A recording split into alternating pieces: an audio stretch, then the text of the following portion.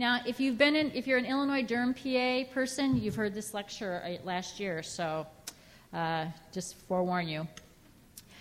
This is about Immunobullous, the blistering diseases.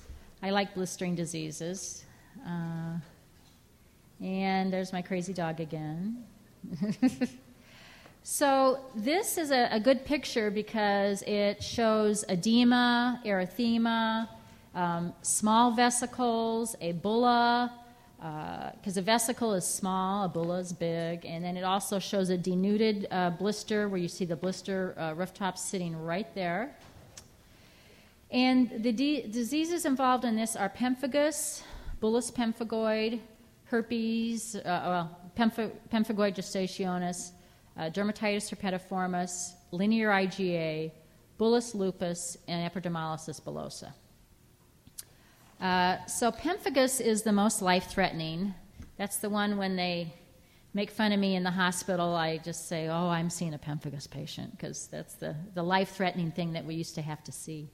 And it's a group of autoimmune diseases affecting the skin and mucous membranes, and there's several types. There's vulgaris, vegetans, foliaceous, the drug-induced type, paraneoplastic, and IgA pemphigus. And like I said, prior to steroids, there was a high mortality rate. All have oral lesions. They can have buccal or palatine mucosa lesions. Throat involvement. They can have hoarseness and difficulty swallowing. They can develop the rare esophageal sloughing, eye lesions, genital erosions. They often don't have scars, but you'll see them with areas of hyperpigmentation. And then if you ever take any boards, it's the Nikolsky sign as the upper layers move laterally with pressure, and the Asbo-Hansen sign where direct pressure on the bullae spreads the fluid laterally. So what you see in pathology is the suprabasilar acantholysis without keratinocyte necrosis. So it's the row of tombstones, if any of you all look at your pathology, and attached to the hemidesmosomes, and you do see a few eosinophils. So the thing you want to do is biopsy an early lesion or the edge of an active lesion. So this is a really good picture of pemphigus. You can see different areas of erosions. Not a lot of good blisters, but you'll often see the blister kind of at the edge. And this is where they show the tombstone effect here of the epidermis and the sloughing occurring. And if, again, there's any board exams, it's IgG against the cell surface keratinocytes. It inhibits the function of desmoglians, leading to the loss of cell-to-cell adhesions, and then the blisters form. And these are all a form that's out of Bologna if you need this for any type of exam. I hate it. I don't pay much attention to this stuff anymore because I don't have to take that test anymore. Pemphigus vulgaris on immunofluorescence. You can see all the immunostaining throughout the stratum corneum there. And then this is a great picture of the hyperpigmentation that you're going to see with pemphigus. Sometimes these patients come in and they don't have very much. They say, oh, you know, everybody calls everything a blister. I'm sure you've noticed that. I don't care what it is, it's a blister. And so it's hard to define from patients, but this hyperpigmentation is pretty perfect for pemphigus. And this is this same gentleman. This is a patient that I've seen down at Rush with the residents. These are some oral lesions, some oral mucosa lesions there on the underneath the teeth, one on the side of the tongue. So always look inside the mouth. Pemphigus vegetans. This is a rare reactive pattern of Pemphigus vulgaris. They get these fungoid papillomatous vegetations, especially in the intertriginous area. And they can also appear as pustules. And this is, I had a lady come in with this in my office, and you walk in the door, she had it in her groin, and you can smell Pseudomonas from the door. They're often very much secondarily infected with Candida and Pseudomonas. So this is a gentleman where he gets this hypertrophic thickening in these scars, and this is really a very vegetans person. These patients more frequently will look like this person. Because like I say, this you can just see, it's kind of almost greeny. You can see the Pseudomonas-y look. Pemphigus foliaceus, these are very subtle. This is often misdiagnosed as seborrhea sometimes. Actually, the erythematosus one is too, but it's these scaly crusted erosions on an erythematous base, face, scalp, upper trunk. No mucosal lesions with this, and these often are kind of have a burning and stinging sensation, and these people are not sick. You see acantholysis in the upper dermis, and neutrophils or eos in the blister cavity. So this, you can see, is on the chest, and again, it's in that seborrhea type area, and it's just this erythema with this peeling. So it's just something to think about, putting your differential when you see people with something like that. This is also on the back. Very greasy looking kind of scale on the upper mid-back. But if you did this, you'd almost be able to just push that scale right off and slough it off. So the split is very high in pemphigus foliaceus. That's why it is not a deep lesion.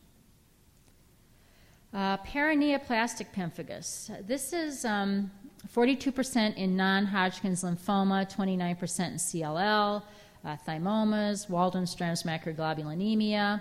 The big thing with paraneoplastic pemphigus, the hallmark, is this intractable stomatitis. Their mouths are just a mess. And they can get the severe pseudomembranous conjunctivitis. The skin presentations vary, so the pathology kind of varies with those, but they can have some keratinocyte necrosis with lymphs in the epidermis. The drugs that are big with this are, again, the captopril, penicillamine, and the autoantibodies are the same as the regular pemphigus. And the drugs can induce acantholysis, oftentimes even without, some drugs can without any antibody formation. And they feel it has to do with this sulfhydryl group. And again, remove the offending drug. So this is what these mouth lesions look like. Very necrotic crusting on the lips. Pemphigus erythematosus, Seneer-Usher, this is a localized foliaceous, and it's on the malar face and other seborrheic areas. Then there's an IgA pemphigus. This is a tissue-bound and circulating IgA autoantibody against the epidermal cells.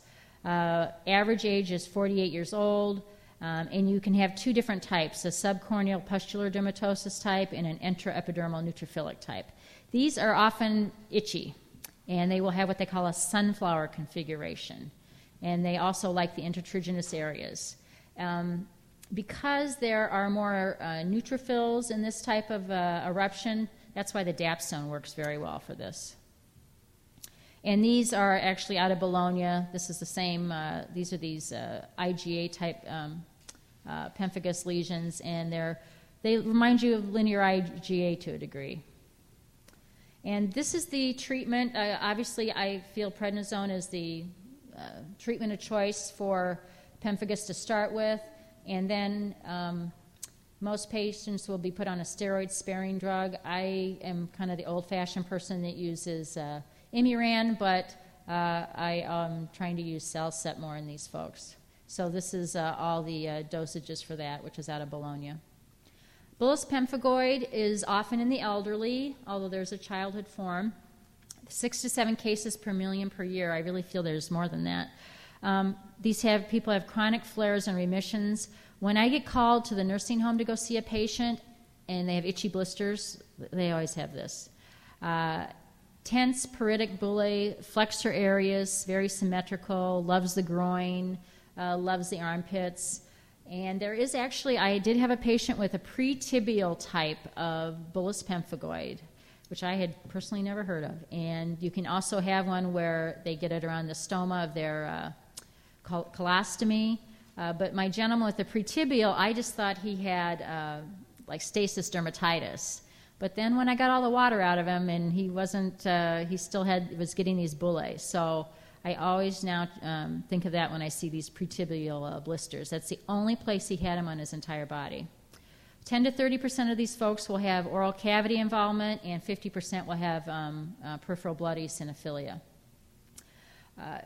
If as we said before, if it's a younger person, I might think of looking for, a cancer.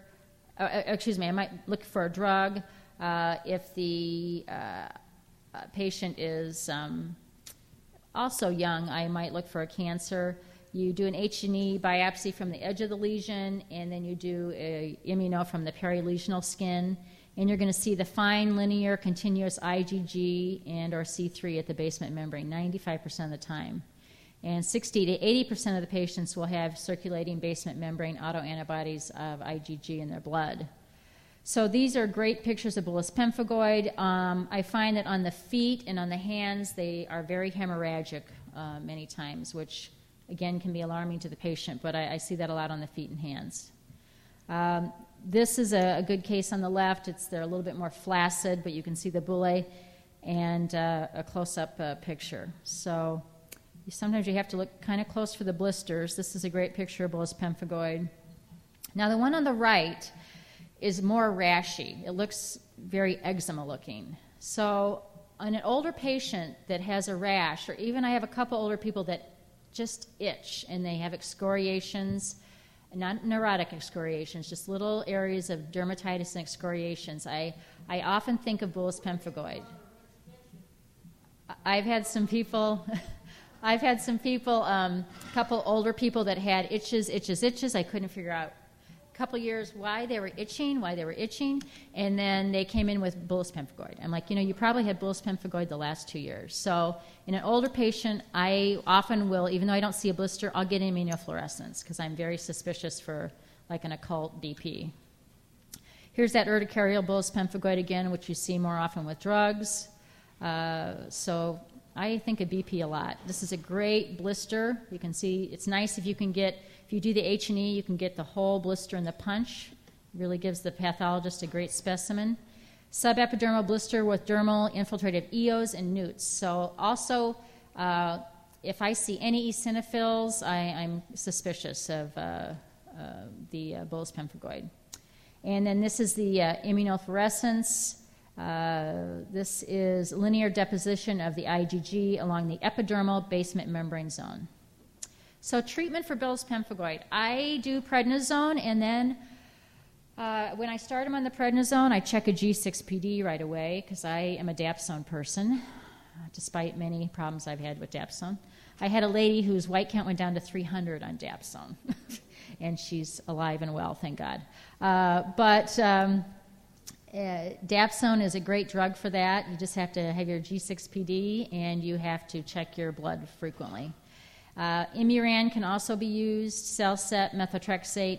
For those little old people in the nursing home that are on a million medicines and Dig and Coumadin, I will put them on nicotinamide and tetracycline.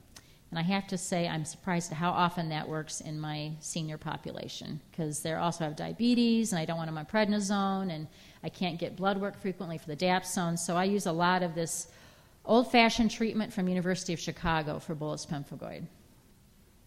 Cicatricial pemphigoid is rare. It's a chronic autoimmune blistering disorder of the external mucous surfaces and it scars. So oral lesions about 85% of the time.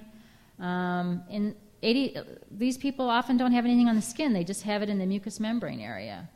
And bilateral eyes are often involved, as well as the nasopharyngeal and esophageal. Rarely is it in the genital or anal area. For the immunofluorescence, you want to biopsy about 3 to 5 millimeters from the lesion. You can treat with topical or intralesional steroids, obviously not in the eye. Dapsone is a good drug for this, and a lot of the eye doctors will use cyclophosphamide. The systemic steroids are less effective for this than the regular pemphigoid. So Dapsone is probably my treatment of choice for this.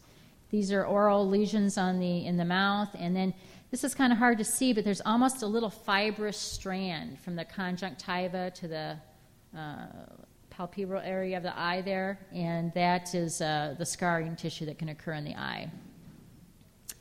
Herpes gestationis, this is intensely pruritic. Vesiculobullous eruption during late pregnancy or the immediate postpartum period. These folks have an increased risk of prematurity with their babies and low birth weight. 50% of these lesions are present around the umbilicus, and they rapidly progress. Though very unusual to get them in the palms, soles, mucous membranes. 10% of the time, the newborns can have this, and these people do need to be treated with the prednisone. And this is some good cases of, when you look at this at first, I thought this was this lady's nipple, but it's her belly. And you can see these circular lesions and the little blisters at the edge. This is hard because PUP can come in, and these people can have these urticarial, edematous PUP lesions. And you're like, oh gosh, is this herpes gestationis? So at least when I was a I haven't seen any of this at all since I've been in practice. Pemphigoid gestationis, the H&E is similar to bullous pemphigoid. Immuno shows C3 with or without IgG. There's a linear band of it along the basement membrane zone of perilesional skin. And the indirect immunofluorescence with complement added always reveals circulating anti-basement membrane zone IgG. So I love dermatitis herpetiformis. I think it's fun because you can diagnose this in people that have had something for a long time. 90% of these people will have bowel changes on the scope, from inflammation in the small intestine to atrophy of the villi, but 20% only 20% really have symptomatic bowel disease. I do not have a lot of people that have bowel disease. Although I don't know if you've all noticed, but I feel like gluten sensitivity is the new buzz diagnosis lately for everybody. Everybody wants to have that. It's usually a lifelong condition. They get symmetrical, small group lesions. It loves the elbows, the knees, the buttocks, the forearms, intensely pruritic. If you can get a patient to come in with a blister, you're blessed. So when I think of this, in my brain, I'm thinking this might be it. I go, the next time you get what you think is a blister, I will come in and see you. I'll get you in. I want to see that without you touching it. So if you see hemorrhagic crusts, big suspicion. So this is on the patient's backside. And actually, this first patient, the buttock lesion, I mean, this is sometimes what I'll think of, too, with bullous pemphigoid. I'll think, this person, there's something that's been here that has these little necrotic scabs. So I just have a high incidence of suspicion with this. And this knee person, this is perfect for it. This is a close-up of the elbow, just little small excoriations. Because in reality, if people have neurotic excoriations, they're going to have them on their delt, up in their arms up here, on their upper back where they can reach. I mean, the elbows and the knees, not a big place for neurotic excoriation. So I always say try to think of it. This is a perfect blister. Perfect blister. So, and that was on my patient that has dermatitis herpetiformis. This is a patient that was a patient of mine, and he said he went to Florida. This is his picture. He gave me this picture. And he had been diagnosed with dermatitis herpetiformis. And I said, I cannot believe it. I mean, these are huge, confluent bullae. And he got me the path results and everything, and that's what he has. So he was a very impressive DH person. So you try to, like I say, get that biopsy, and you see all these little newts in the papillary dermis with edema, and they call them neutrophilic microabscesses. Granular IgA in the dermal papillae, 85% of the time. And you biopsy in normal-appearing skin immediately adjacent to a lesion. Serum anti-endomysial antibodies are very specific for celiac disease, about 95% specific. And 80% of the time you can see them in patients with dermatitis herpetiformis. This level can also determine the patient's gluten compliance with their diet. I do not get very many people that want to do the diet when they have dermatitis herpetiformis, although it's gotten much better. I mean, restaurants, everybody's got gluten-free food now. I don't know how great it tastes, but everybody's got it. So I mostly have patients, I treat a lot of people with dapsone with this, and they will get relief within a couple days of just starting the dapsone. I do have also a couple people on sulfapyridine for this, and that works well also. That is a kind of an orphan drug. Jacobus Pharmaceuticals carries it, and so you can actually get that for free for the patients. They will send it to you for free. And that's if the patient has problems like with peripheral neuropathy with the dapsone or any side effect from the dapsone. Linear IgA disease, adults and children. Adults, oftentimes they're older. They're, again, with those pictures we saw with the string of pearls. Clinically, it can mimic dermatitis herpetiformis or bullous pemphigoid. Histopathologically, it looks like dermatitis herpetiformis. So they get this linear IgA deposition at the basement membrane zone. Some of them can have celiac disease, and some have a malignancy as well with linear IgA. I know we had talked about drugs, so that's the little string of pearls picture we saw.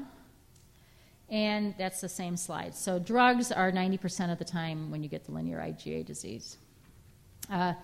This is a little synopsis on dapsone. It's a sulfone antibiotic, related, but it's not an amide, so it's not the same as a sulfonamide. It loves to attack neutrophils and is lipophilic, so that's why dermatologists use dapsone a lot. And before Accutane was invented, that is why they used dapsone for really severe acne. So it likes to go into the oil glands, and it likes to attack the neutrophils. Dose-related problems, you can get a hemolytic anemia, so you have to make sure the patients have their enzyme levels, and you check CBCs and a retic count. I start low. I'm sure a lot of you have the book by Wolverton, which is Systemic Drugs and Dermatology. It's a great book because for every drug that we use, it will give you a graph of when you should get your blood test, what you should get, etc. So it's by Wolverton. And so you can follow the CBCs and the retic count. You can get a methemoglobinemia. I do not get a blood gas anymore. I never did, and then one of the doctors that I work with at Rush says, I get them occasionally.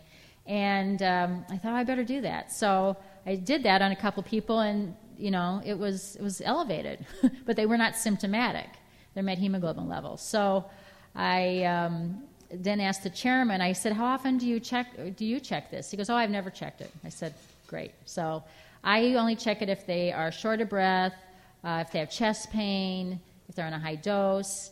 And the other problem is the peripheral neuropathy can also be dose-related, but is often more idiosyncratic.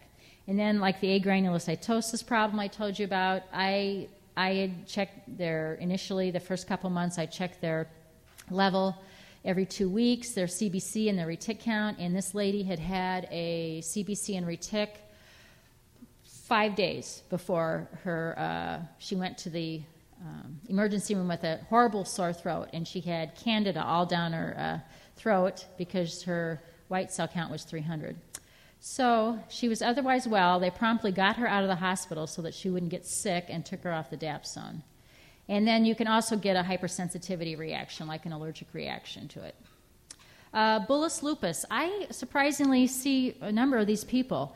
They're often young black females, and they get vesicles and bulla that on H&E resemble dermatitis herpetiformis with a neutrophilic subepidermal infiltrate or basal layer vacuolization. And IgG and C3 are on the epidermal basement membrane, and it's in a linear or granular-like band. And their ANA is positive.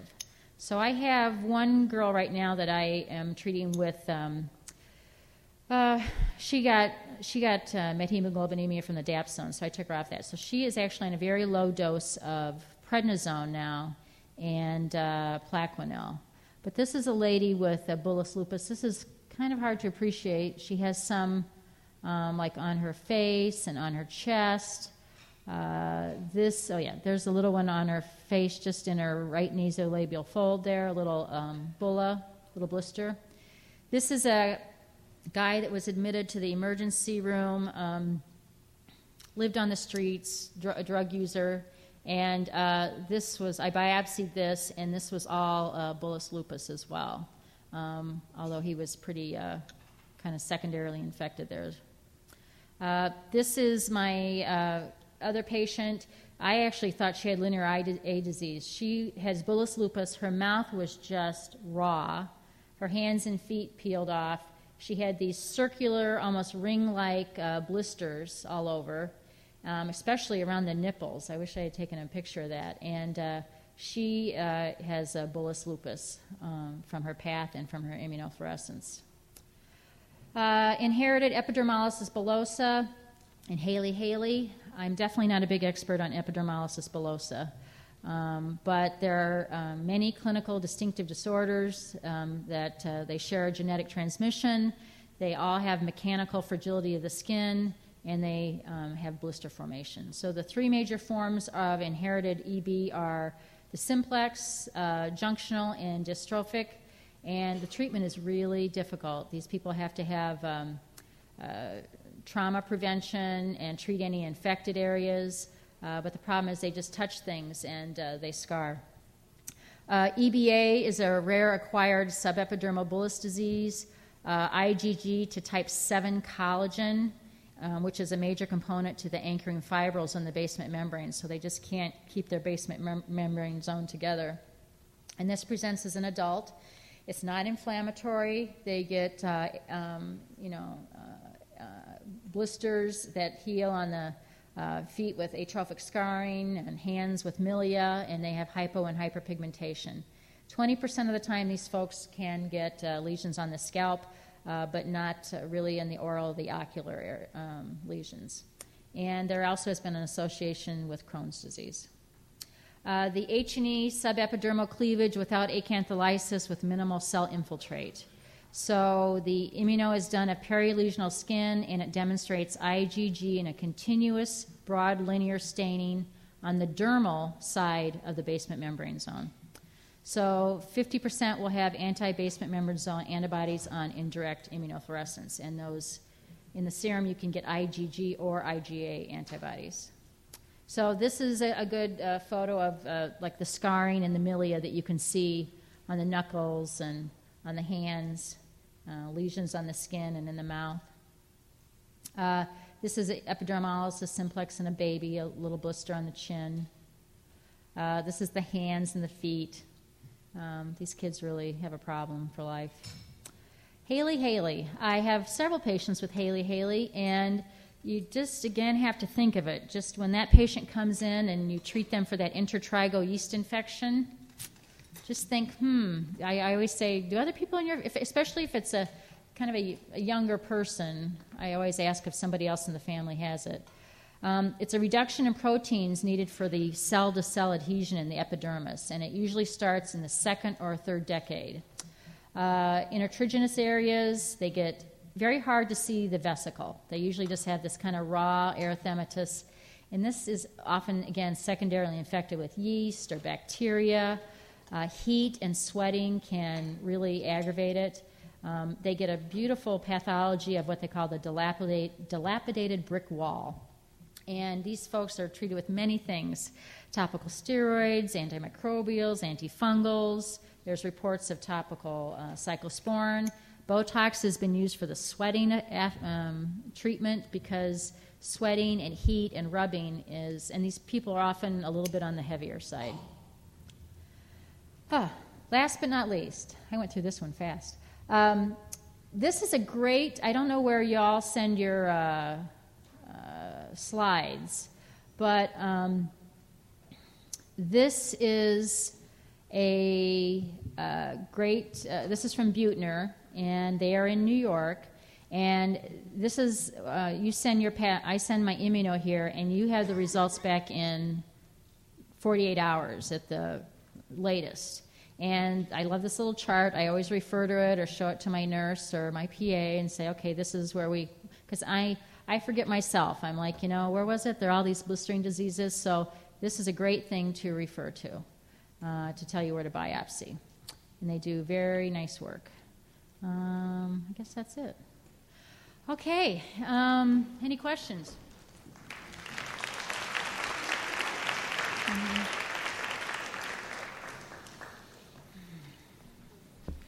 What dosage of the dapsone do you use for the bullous pemphigoid? I use, I do 25 milligrams for 2 weeks, and then I check a CBC and a retic, and then I do 50 milligrams for 2 weeks.